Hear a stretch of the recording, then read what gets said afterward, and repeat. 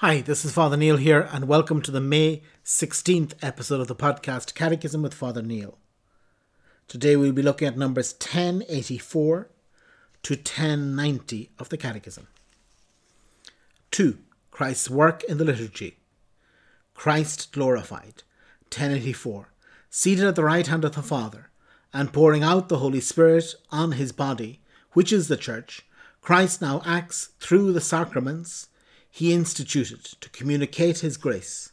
The sacraments are perceptible signs, words and actions accessible to our human nature. By the action of Christ and the power of the Holy Spirit, they make present efficaciously the grace that they signify. 1085.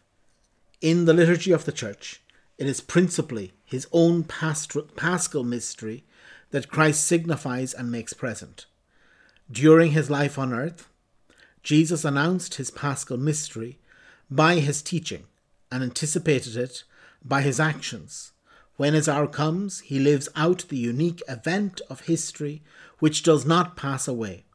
Jesus dies, is buried, rises from the dead, and is seated at the right hand of the Father once for all.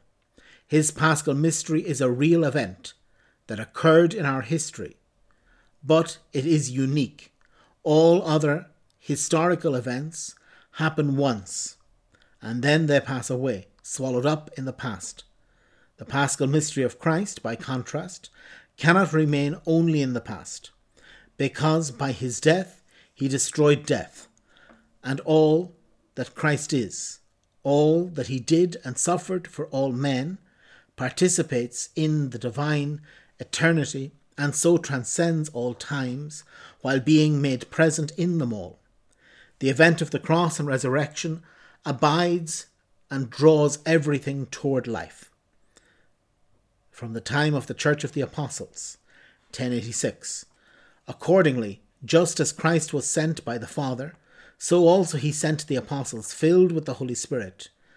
This he did so that they might preach the gospel to every creature, and proclaim that the Son of God, by his death and resurrection, has freed us from the power of Satan, and from death, and brought us into the kingdom of his Father. But he also willed that the work of salvation which they preached should be set in train through the sacrifice and sacraments, around which the entire liturgical life revolves. 1087. Thus there is in Christ, by giving the Holy Spirit to the apostles, entrusted to them his power of sanctifying. They became sacramental signs of Christ. By the power of the same Holy Spirit, they entrusted this power to their successors. This apostolic succession structures the whole liturgical life of the Church and is itself sacramental, handed on by the sacrament of holy orders. Is present to the earthly liturgy, 1088, to accomplish so great a work, the dispensation or communication of his work of salvation. Christ is always present in his Church, especially in her liturgical celebrations.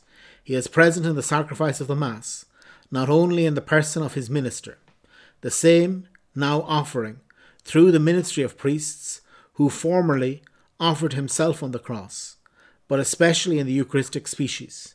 By his power he is present in the sacraments, so that when anybody baptizes, it is really Christ himself who baptizes. He is present in his word, since it is he himself who speaks when the Holy Scriptures are read in the Church. Lastly, he is present when the Church prays and sings, for he has promised, where 2 or 3 are gathered, together in my name, there I am in the midst of them. 1089. Christ indeed always associates the Church with himself in this great work, in which God is perfectly glorified and men are sanctified. The Church, his beloved bride, who calls to her Lord, and through him offers worship to the eternal Father, which participates in the liturgy of heaven. 1090.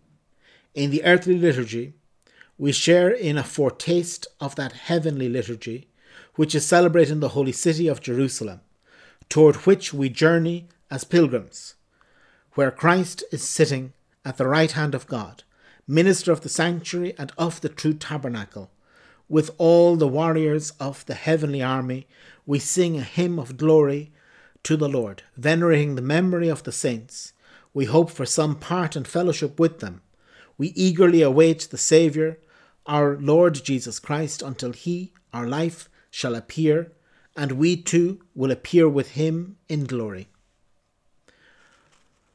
Okay, excellent. So today we're looking at this section, which is this Paschal mystery. The Paschal mystery is a beautiful way of explaining what's central to Christianity.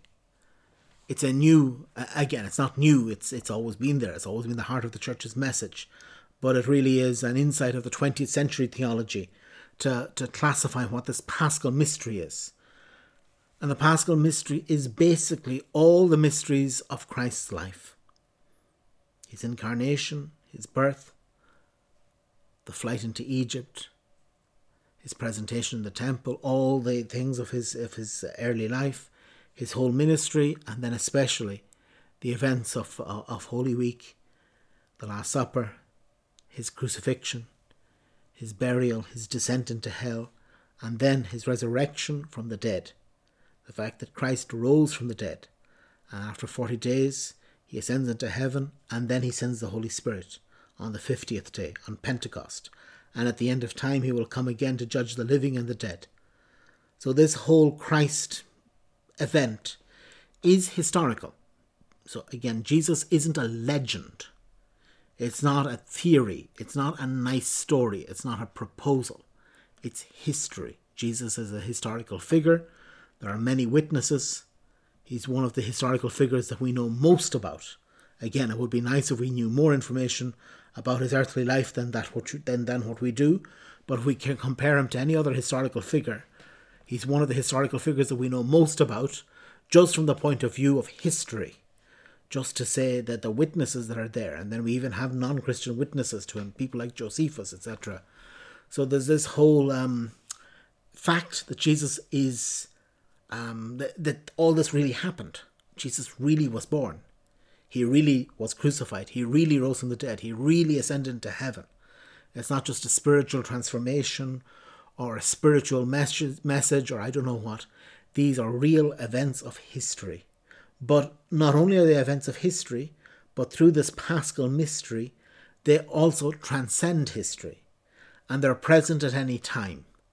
They're present at every time. Every age of the world, Jesus is present.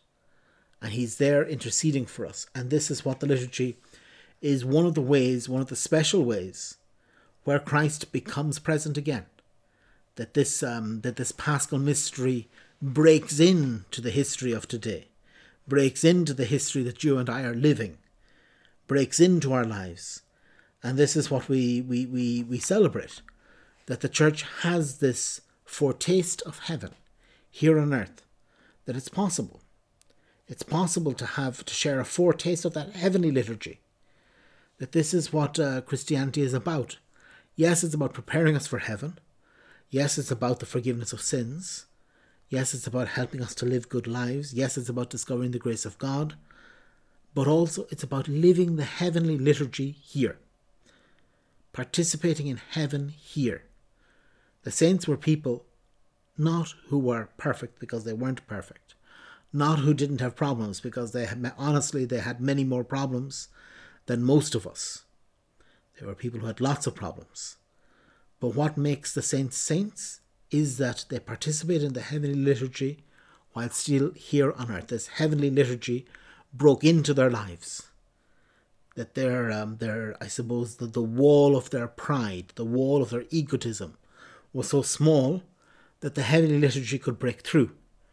And this is what Christianity is about. It's about participating here in this heavenly liturgy, about discovering here the peace of Jesus Christ, in preparation for a perfect manifestation of this in heaven, but already here to have this participation.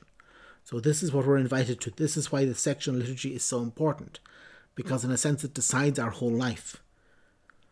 So very well, so we'll continue tomorrow, and tomorrow we'll look at numbers 10, 81, to 1103 of the Catechism. God bless.